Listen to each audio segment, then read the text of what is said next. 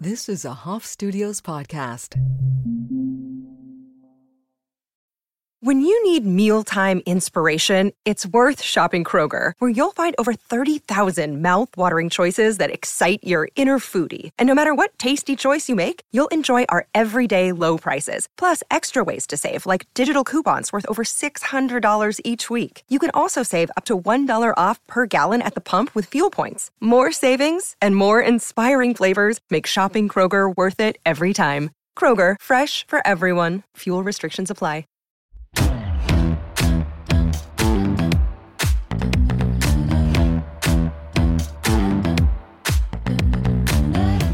Gabe, welcome to my podcast. Hi. How's it feel? It feels amazing. I'm so proud of you doing Thanks, this. babe. Yeah, Thank we've been you. talking about this for a long time. 2 years. Don't make me cry already. Don't Jeez. cry. We're going to cry later on. If you guys are just tuning in, Gabe is my fiance. He is the owner and co-owner of Bar Lab Hospitality. He has over, how many? 16? Brick and mortar? Something like that, like 14. About 14 right now on the books, brick and mortar restaurants and bars. And we are here in New York City right now recording in person because they just opened a 3-part operation at the Moxie Brooklyn. Congratulations. Thank you. Yeah, it's really been... So I've been with Gabe since the day he opened Broken Shaker, Miami, as a permanent location. The week of. Isn't that crazy to think about? And Broken Shaker is about to be 11 years old. Yeah, it's so crazy. That is crazy. So we met at a really beautiful time in his career, but also a really hectic time, a really complicated time for both of us. I was like, "You're the one." And he was like, "Yeah, lady, I just met you." And I don't know how we made it. I think that's for another episode. I think we should do like a relationship podcast episode. But today I want to focus on Gabe. And the reason I brought him here is because he is one of the most successful people I know. And it's despite all odds. And his view of manifestation and his view of envisioning your life and stepping into your power is so unique, and it's very self-taught. He tunes into a lot of channelings and a lot of spiritual mentors, but he, until recently, has never had mentors in the coaching space or in the spiritual space. And so I really just admire the way that he's manifested his life. And so I'm excited to dig in and be able to share his story with all of you guys and hear his insight on manifestation, because it's very unique. So tell us, my favorite thing is, like, after a few years of dating, I opened up a journal that had like only 1-page entry, and like it was the front of the book and like the next page, and it was just this beautiful vision board. And it was like all the things he wanted to manifest. It was like a bar with good music, and his friends would work there. And he had all of these beautiful things on his vision board. And like literally he had manifested everything to a T. And there was nothing else in the journal. And the funny part is like, that's exactly the way I journal most of the time too. Like I buy a new journal, I fill out 1 good page, and then the rest is just kind of blank space. And I have like 50 journals. And so when I found that, I was like, oh my God, we're kind of alike in that way. And that was like just a few years ago when I found that. But you really have created everything that you wanted in that vision board. Sure. Everything but the boat. We have everything but the boat. And so tell us, before we get to like where you're at in this place in life, give the audience a little bit about your background, where you came from, and what you've overcome to get here. And take it from there.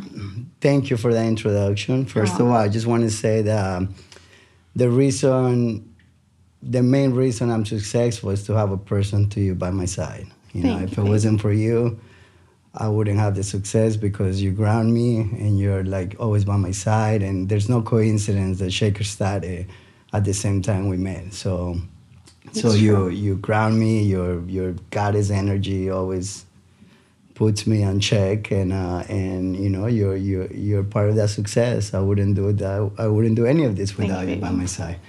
My life started. I grew up in Colombia, in Medellin, and I grew up in the 80s. I was born in the 70s, and then throughout the 80s, I grew up in I had a beautiful family, very big family. But my grandma was like, my grandma wasn't your typical grandma. She was like this entrepreneur woman. She's the matriarch. She was like, she took care of the whole family. Like she bought everybody houses. She shopped for the entire family. She was like, she was hardcore. She had an office where like she sold electronics. So everybody in Medellin knew her as like the electronic lady. She brought electronics from Panama. And my great aunt, her sister, brought liquor from Panama. So one sold electronics and one sold liquor. So I had these two powerful women like as my teachers, you know, and they were very loving, but at the same time they were hardcore. They were entrepreneur. There was no men around. You know, my grandfather, my great grandfather went around. It's all women. And that was like my foundation, but because of that, you know, growing up in the Medellin in the 80s was a crazy place. The narcos ran the town, so the narcos knew my grandma, knew my aunt. They would buy crazy bottles of they would buy like cases, hundreds of cases of Dom Perignon and champagne. And at this time, it was during a prohibition. No, this was like 1980s narcos, like full out narcos in Colombia, and so. Because of that, long story short, they knew all the narcos. Once you get involved in that with those people, any kind of business, even they're just buying electronics from you, even if they're just buying like liquor from you, you're in bed with them. So long story short, my grandma gets killed. You know, I'm not going to tell the whole story. That's for later on. But my grandma gets killed, my dad gets killed, and my uncles get killed within a month. So by the narcos. So by the narcos, by Pablo Escobar, and so they get killed. So you know, I remember this is when I first had my first like spiritual transformation. I remember like everything was very dark, and I remember seeing the coffins, and my mom was like bawling, and my whole family was sad. And I remember like being like, it was your mom's mom, right? It was my mom's mom. My dad, you know, my dad was like my heart, you know, I have like such a deep relationship with him, and I still do, and we can talk about that later on. I still have a deep connection with my dad, a spiritual connection in dreams and in all kinds of ways. But me being there, I was a little kid, I was 10 years old, and seeing that amount of pain and seeing everybody crying, everybody wearing black, you know, like I would just feel very calm. And I wasn't sure where I felt calm. I was like, oh my God, I'm sad, but I'm not devastated. Like, and there was this voice, I'm looking at the coffins, and with this voice, they kept saying, everything's gonna be okay, everything's gonna be okay. And I'm like, you know, it was just this angelic voice that was like larger than life. It was just warm and light, and it was just beautiful. So I knew peace. I was at peace, and you're a little kid. You don't know you're trying to figure out what's going on. But I think that in retrospective, that was like the beginning of my transformation of where I was going, because it was like this is all part of a bigger plan. It's an illusion in a way. So don't worry about this. Just keep staying within your heart and being a kid. And so I went with that feeling, and and as the years went by, my mom, you know, we lost everything, you know, like long story short, they took all the houses, so we went back to being like a great family with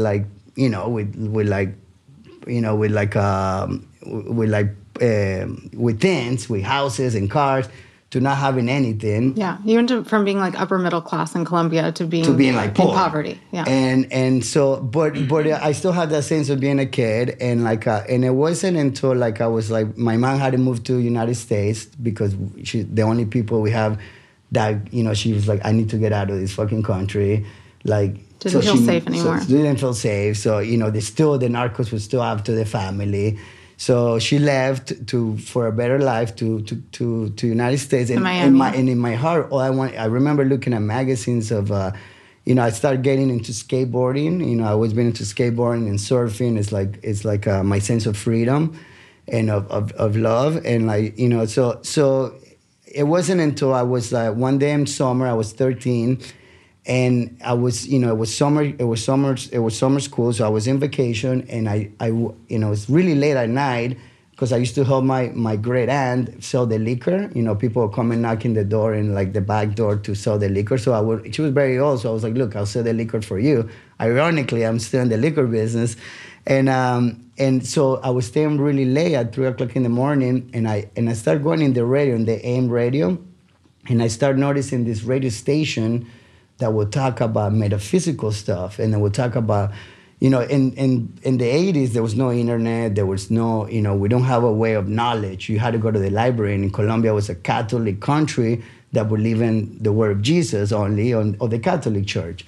So there wasn't any of these concepts or like power of the mind, metaphysical, Buddhism, Hinduism. There was nothing you never saw, you know. There was, you know, so I started going to the radio station, and these people had a program that would talk about these things, and that was when it was like, that for me was like the beginning of like, oh my God, like our minds are so powerful. How come nobody taught us this? Mm-hmm. So I listened to the show every day. I would stay until like 3 in the morning just to listen to the show. It lasted 2 hours. I would go to sleep at 5 in the morning, exhausted. But it was just, I couldn't believe I was talking about all these subjects, about like all these beautiful subjects about how powerful we truly are.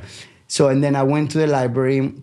A few weeks later, and I got a book of the Tao, of Taoism, and that's when like I read the book of Tao, and that really changed my perspective, because it was this philosophy that can be written in 80 paragraphs, or like, you know, it's a small philosophy, but it's just so simple. And at first, you don't understand the philosophy because it has these riddles. Mm-hmm. And it's very like poetic, and but it's really about everything is everything and nothing at the same time. So that for me was the first like, wow, this is incredible. Like it's about it's just about life, and then from that moment on, it's when I got into a search of like, I want to get this information. I want, and so I went in the search of like, let me find this information. Let me find like how powerful my mind is. You know, nobody ever taught me that in school about like our, you know, the power of like what we can accomplish. So how did you find Sedona magazine? So then I moved to United States, and like and then like my dream was to come here. My dream was like, I would look at surfing magazines, LA, I would look at skateboarding, yeah, surfing. I would just, you know, I was a skater, so I would just like I would dream about these places, and I was like, I just want to go to the United States. And my mom was already here working as a maid. My mom was cleaning houses, and she's just trying to save money to get us here. So we finally got here as tourists. We came here with a tourist visa, so we came here. We stayed legally, so we became illegal. I didn't know any English. I didn't know English. I didn't know the ways of United States. But I knew one thing is the one thing we all belong to, and I think this is why this is the one aspect that I always search for, even to this moment, is the sense of freedom. Mm-hmm. And back then, my sense of freedom it's your highest value. Yeah, it was like, that's why like we all in this world, we all trying to belong somewhere, and that sense of belonging is a sense of freedom. And for me, the sense of freedom back then was like, I just, you know, what is freedom? I want to skate. I want to skate in the streets of the United States. I want to learn how to surf. So that sense of freedom was start opening up these gates of manifestation, of finding ways how to like evolve. Even I didn't know the routes, I didn't know where to go. That sense of freedom was the groundedness. And that sense of freedom now is still changing. Like now it's like, it changes. It doesn't ever leave, because we always, as we evolve as humans, as the people we are, as partners, as dads, as leaders, that sense of freedom evolves within our consciousness and how we want to evolve. So that sense of freedom will never leave us. Because you always got to, what is my freedom? What I want to free? Like I still want to travel around the world and surf. There's still that sense of freedom is there, but it evolves. It's like, oh, when I travel, I want to do this. I want to discover. I want to. Having a home became a sense of freedom. Yeah, having you became a sense of freedom. Having Samaya. Not at first. It took a very long time. Yeah, for sure. Well, I had to go through my own, like, I had to go through, like, all these things I had to go through, and my, my trust, when our relationship, I had to go to. I didn't trust anybody because everything got taken away from me. Because for you, a sense of freedom is the ability to be exactly who you are in yourself, and be loved unconditionally. It's the sense of belonging with the dichotomy of freedom. And so, I won't get too off tangent, but you didn't feel that at first. Like you couldn't just quite be yourself and be in a relationship with me because I had conditions and they weren't quite as open-minded as they are now. Yeah, but it's also, I had, there was also a lot of trust issues within me, and I didn't even know I had them. So as we evolve, as we do that inner work, it starts to open that up, and then you see those spaces, and that's when you start putting your work, and it's work, it's work, and you got to put into just like anything, like open a restaurant or like anything like that. Is you have to put that inner work. So you started searching, you became a searcher. I feel like you've always been a searcher since you were like 12, 13, and you knew that there was more to spirituality in life than Catholicism and living to work. So how did you, when you came here and you began to experience America, this was your dream to be here, how did you go from being here, not speaking English, you dropped out of high school, you had to get your GED. Like, how did you go from that to becoming a really successful entrepreneur on your own terms? Because I very much think a lot as Gabe's business partner and a lot as an Israeli immigrant as well. And like your business and your lifestyle is very much on your guys' own terms. Yeah. So it all started. So I came here. My mom is cleaning houses. I have to help her pay rent. So by default, and I'm illegal, and I don't know that much English, I'm just surviving. So by default, the first thing I was like, I can go into hospitality. They pay you under the table. My friend was a bar back in a nightclub in South Beach in Miami. So he's like, look, I have a position you want to be a sweeper. So I was like, yeah, I'll be a sweeper, whatever. Like you get paid, you're in the bottom of the pole, but you get paid like $60 a night, and you work in the weekends while you're still going to high school. I was like, done. So I started being a sweeper in this nightclub, and the first day, it was crazy. It was just this crazy nightclub, like a lot of Madonna on it. It was just craziness. I made a lot of money the first day, like just in tips. People will tip me. So that was my first sense of hospitality, what it gave me. That sense, because I didn't have family anymore. I was like a new world. But what hospitality gave me, and what it gives to a lot of people, is the sense of belonging. Mm-hmm. And we all trying to belong somewhere. That we go our lives trying to belong somewhere, trying to be accepted somewhere, or have that's a sense of belonging that will never leave us. And we carry the sense of belonging to something, to somewhere, to someone the rest of our lives. It's a connection. Hospitality gave me that connection. And it was the first time that I was had this family that we would go to work every shift. We had amazing time, and then at the end we'll get tips. We'll cash money. Cash money. So that was my first time that I was like, oh my God, this is awesome. Like I feel like I belong here. I work my ass off. I put my head down. I get tips. I work, and at the end of the day, I go home, and this is my family, and I see them in the. So for me, it was like the sense of the first time that I was like, I love this industry. I want to keep going at it. I don't know where I'm going, but I want to keep going at it. And as the years went by, I worked I got carried by it, because as there's a sense of belonging, hospitality also has a codependency. Mm-hmm. Just like we have codependency with our families. Same thing. It has we belong in this family, but we're also codependent of each other, codependent of our worth.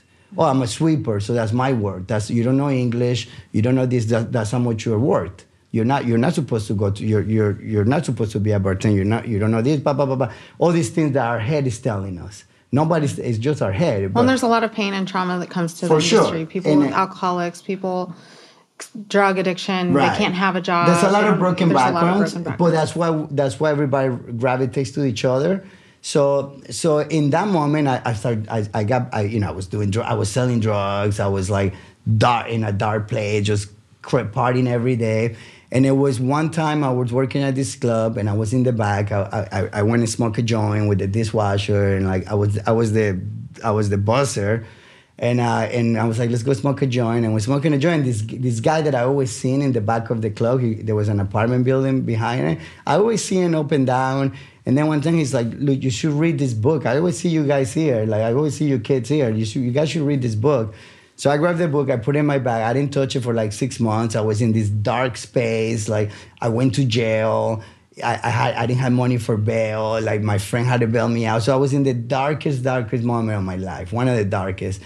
And I grabbed, I went to clean my car. My car was a disaster. I went to clean. I found the book that I just threw away. And the book was just like about the power of the mind. It was just a book about how powerful we truly are. Do you remember what the book is?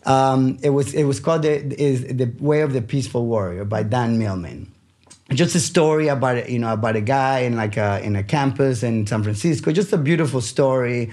And and that book, but that story was about how powerful we are and how we have these forces around us that are here to help us, these universal forces.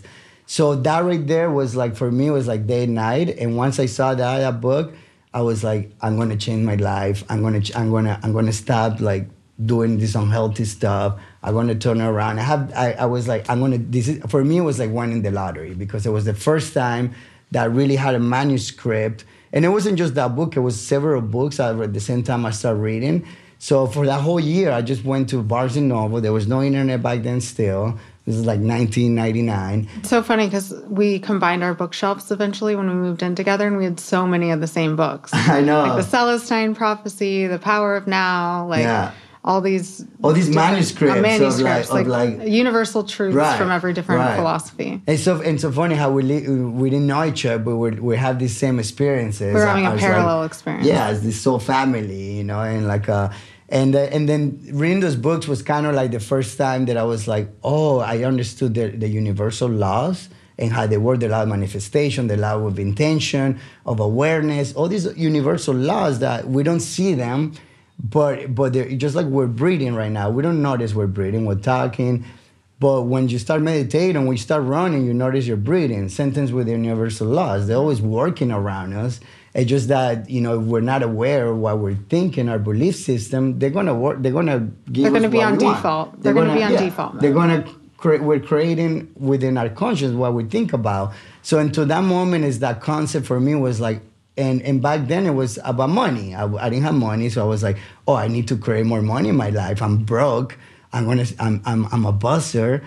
I just want to make $150 in cash every day. And I started with that goal, 150 cash, then 180, then 200, then 400, then 1,000, then 2,000. And I was making like $3,000 a night in cash.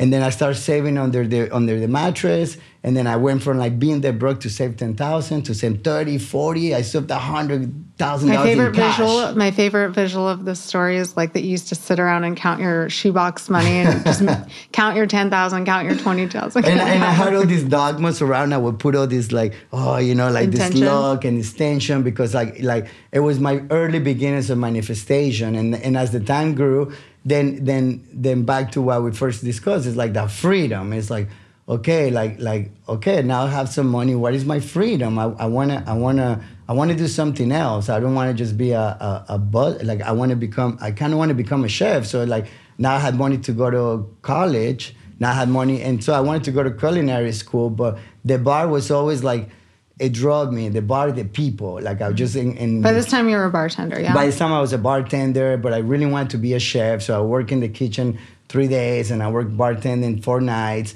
But the bartending was like this world of like, oh my God, like I can relate to people, I can talk to people. Like in the kitchen, I have the same coworkers, but I don't see anybody in the dining room. It's so much fun to work at the bar. I was a bartender. It just, it resonated with me because like the people, mostly because of the people and the money back then, because I was like focused on making money.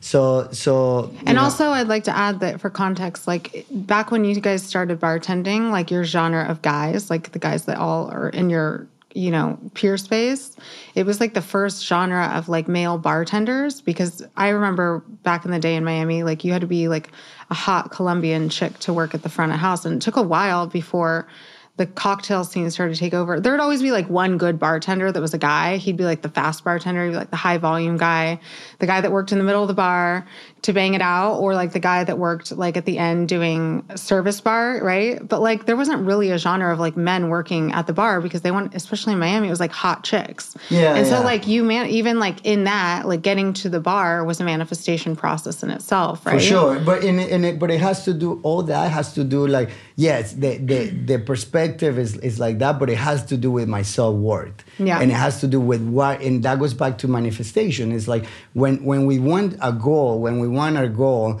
and we're like, and we're like, oh, I just want to have this house, or I want to create a car, I want to meet a lover. It's that goal. It's like we always, like we're like right away. Our mind is like, oh, the limiting beliefs. Yeah, you cannot be a bartender. There's only girls that bartend, and like beautiful girls, and like, oh, you're too short, or you're this, or you're that. Your mind starts telling you like all these things. You don't have the skills, So how do you bypass those limiting beliefs? It's noticing. So the first thing is that awareness that like, oh, I'm having these beliefs. Like, oh, my body is my mind is I'm telling myself that like I don't have the skills to make cocktails. Like, why is that? So like, and it's okay you have those thoughts, but like the more you notice, the more you sit down with like your inner power, and the more you notice is like, oh, I have these thoughts in my brain, like what's going on? Like it's okay to have them, but I want to change them. So that noticing, that awareness that you have these beliefs is the first step. The second, and then your goal that you want to achieve, for me it was like I wanted to become my own boss. I want to have the sense of freedom that I work for myself. And so that was my ultimate goal. So that's where I wrote it down in that paper that you found, in the scrapbook. I wrote everything, but it became when I realized it wasn't about my mind was like, I want to be my own boss. So what was it take? I need to save this much money, work my ass off for this much, and like say this. And in my mind, I had this map that I had to do this, I had to do that. It wasn't until I realized that it's about the feeling that I want to achieve. It wasn't like what kind of bar do I want, or I want this cocktail bar, or this. It wasn't about the bar. It's about how I wanted to feel being my own boss. It's that sense of freedom, and that sense of freedom is a feeling. So for me, that's what even in that scrapbook you described the sense of feeling. You're like, we're going to play reggae music, and my friends will work there. And right. It wasn't exactly like I'm going to have the best bar in the world and we're going to make high volume cocktails. Yeah, it wasn't about it was Broken a feeling. Shaker. You were describing a feeling. I didn't know the name Broken Shaker. None of that have come out. It was just how do I feel when I'm my own boss? And my main thing went back to when I was a kid. When I was that 12-year-old in Colombia, it's like, oh, I just want to surf all around the world. That was really the foundation of it. It's like, I want to surf. I want to have this sense of freedom, and that feeling that's the feeling that it gets you to manifest what you really want. Our mind tells you, oh, but you have to do this, you have to do that, you have to meet this person, you have to do that, blah, blah, blah. It takes you, but it's linear. You got to understand that's your subconscious. It's part of who we are. There's nothing wrong with it. You recognize it, but you go back to your source, to your heart, to your soul. What did my soul want? I just wanted to surf. I just wanted to be free and surf in an island, the South Pacific. I know to go to the South Pacific, you need to have money because it takes like $2,000 ticket, blah, blah, blah. That it worked itself out. But the feeling is like, that's what I want to go for. And then the feeling is like, yeah, my own, I want to have my own boss, be my own boss, have this kind of business that my friends working with, they have this sense of like, of freedom, of sense of like, we're having fun. This is not just like about money, because the money is the byproduct of it, but it was more about the feeling. And obviously, it's good to have money. It's amazing because it makes us this third dimensional experience that we're having be fruitful and do the things you want to do. But it's those feelings that we want, because that money, all those gifts and all the divine gifts that we get at all times is the byproduct of how we feel. So that's kind of how I do, how I try to do that inner work and constantly be striving for that. And as we expand, as we expand inwardly, more outwardly we expand, So that's like, the more I work on myself, the work I work on myself, start with my inner power, the more I expand outwardly, and the more opportunities, friends, love, just the experiences will come, because the more I'm connected to that inner power and that inner self and that inner work every day, and the self-discipline will get you there, So for a person that just starting, or a person's sometimes we want to create things and we're like, I just keep doing it, it's not happening. The self-discipline is the main thing. For me, it was like, during COVID, right before COVID, I had like, I done psychedelics a lot. I used to sell acid when I was in high school. So I've been in the psychedelic world for, I done it, but it was recreational. I have some spiritual experience through it, but it wasn't until right before COVID that I did a 5-EMO, psychedelic, the Bufo. And what this medicine does, it just opened up my eyes to like this big perspective. And then 2 months after COVID happens, and what it did was it just ground me. And like, and remember we were at the house, and all I did was, all the restaurants, all the bars were shut down for at least a month simultaneously, right. Maybe 3 months, but Miami eventually opened back up. But there was like a definitely solid 2 or 3 months where I was working like crazy because I was working as a coach online, and you were just... I was at home. In your mental, emotional, spiritual work, meditating, ice baths, swimming. That's when I get into my self-discipline, because everything around me was crashing. We lost all the restaurants. Every restaurant shut down. Every employee we had to let him go. We're only able to keep like 5. And like, so the world around me is chaos. And everybody's in chaos around me. But the message was like, stay grounded, let go of the fear that you're part of the situation. Stay grounded, do your inner work, and do your self-discipline. And in this moment is when, like the psychedelic, it was able to like give me, what I love psychedelics, the way I do them, I do a ceremonial style, and I do full doses, so I can really project and go inward. And what I love about the psychedelics, it gives you this... If you want a piece of advice from Gabe, go to the shadow. He always says, go to the shadow. He loves that dark, scary place. Yes, because that's what I love about it, because it shows you like the other versions of ourselves that we're playing the roles in like all the dimensions, and it shows you that part of ourselves. It's a beautiful part of ourselves. Our shadow is like it's who we are. It just shows you in this beautiful, loving way, with like pure love, like the motion ceremonies, the ayahuascas, the bufo, like all these beautiful medicines. They're ancestral technologies that were put in for thousands of years for us to see those aspects of ourselves. So I use it like that. I use it very ceremonial, very therapeutical. I want to go deep, and I want to discover those inner layers of myself, and that's what I saw. So that whole point was like, stay within your self-discipline. So for me, it was like... That was your next layer. Because I feel like, the first layer is really getting out of your belief systems, your worthiness systems, the projections that we have as a society around privilege. Because I think during COVID, during Black Lives Matter, during this conversation of advocacy in the last 2 years 3 years during COVID and beyond, it's been, highlighting despair and like lack of awareness, which I think is an important conversation. But sometimes the deeper we go into that conversation and advocacy work, we get stuck in our own prism of restriction and labeling. And I think that you were a great reflection to be like, I don't care who the fuck the person's skin color, where they came from is. Like, I'm proof. Elada's proof. Like the people who work with me, who work for me, are proof. Like, despite any of that, the universal laws are still at work.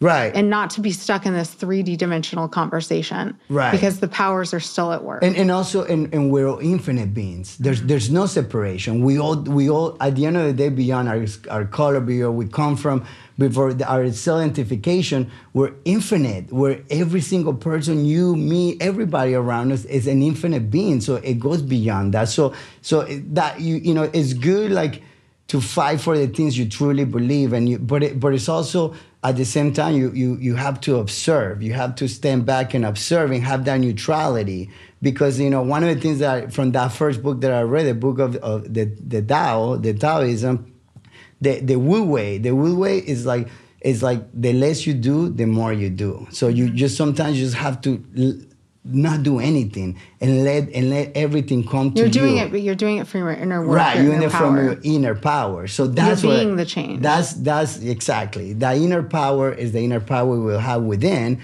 There's not an outside power, and that's what I learned in the past 3 years that I never understood until very recent. It's like the inner power is centered. Our self-discipline will get us there. So it was like, do the self-discipline, whatever that is. Whether you're walking, even you're drinking coffee every day at a certain time, but you do it with a sense of... Find your rituals. Like, yeah, with a sense of ritual, with a sense of like, this is my ritual, this is what I do, and you put that intention, that's your self-discipline. That self-discipline start training your mind to be like, to be centered. And then with that centeredness, then you start more of as an observer. So for me, that's what works for me, and that like being more an observer. So everything, the chaos around and the beautiful magic that's happening, because there's no right or wrong, it's like, and you're able to live with a compassion, with an open heart, and like, it sounds like cheesy, but it's true, like just open heart, and you're able to accept everybody. You're able to accept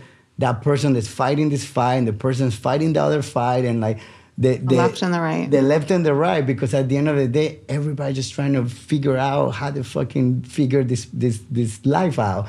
So you come to observing, you accept them for who they truly are. Who we truly are. We're infinite. We pass beyond time. My dad dying, he never died. He's infinite. My family, everything I went through, that's the past. The moment, the here, right now, the self-discipline, the inner power, that's what for me, that's what keeps it expanding, and it keeps it evolving, and it doesn't stop, because like that, like the more you stay within that inner power within, the more hourly you expand, but you're not drained. You just keep it like this, and that for me was such a beautiful gift that I got from the past 3 years. And yeah, it's your next level, because you manifested the career. Now you're manifesting or working on the leadership, right, and the expansion of the business. So, Thank you, my love. Thank you. It was such a powerful conversation. We're going to have a part 2. I feel like it's going to be like the next conversation will be leadership. I have one last question. Answer it in like 1 minute, okay. Less than a minute. What does rebellious reinvention mean to you? Wow. Rebellious reinvention it's exactly that. It's within your inner. Stay within your inner power. And stay within your power as an observer, as like the essence of who you truly are. Because that's truly rebellious, because you're going against all odds, against all control. The only person is you. The one that has the power. And that's truly be rebellious, because you're not attached to anything. You're only attached to your inner power, your true belief systems. I love it. Thank you, my love.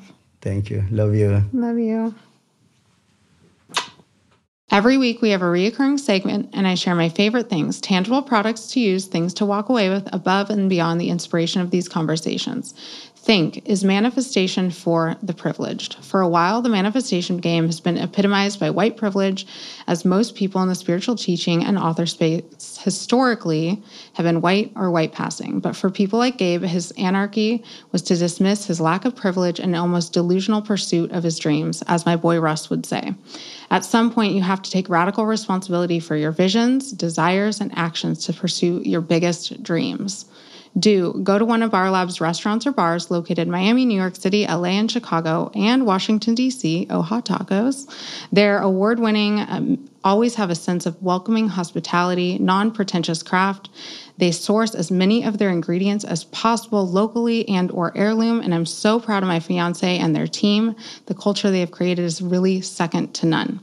Thank you for listening. Please subscribe and share. And if you're feeling extra generous, please leave a review. I'm going to start reading your guys' reviews on the podcast. And what I'd like you to do is you describe what rebellious reinvention means to you in that review. And you can leave your name and the city you're from, and I will read it on the podcast in my favorite things. Thank you so much for listening. Please share with somebody who needs this episode.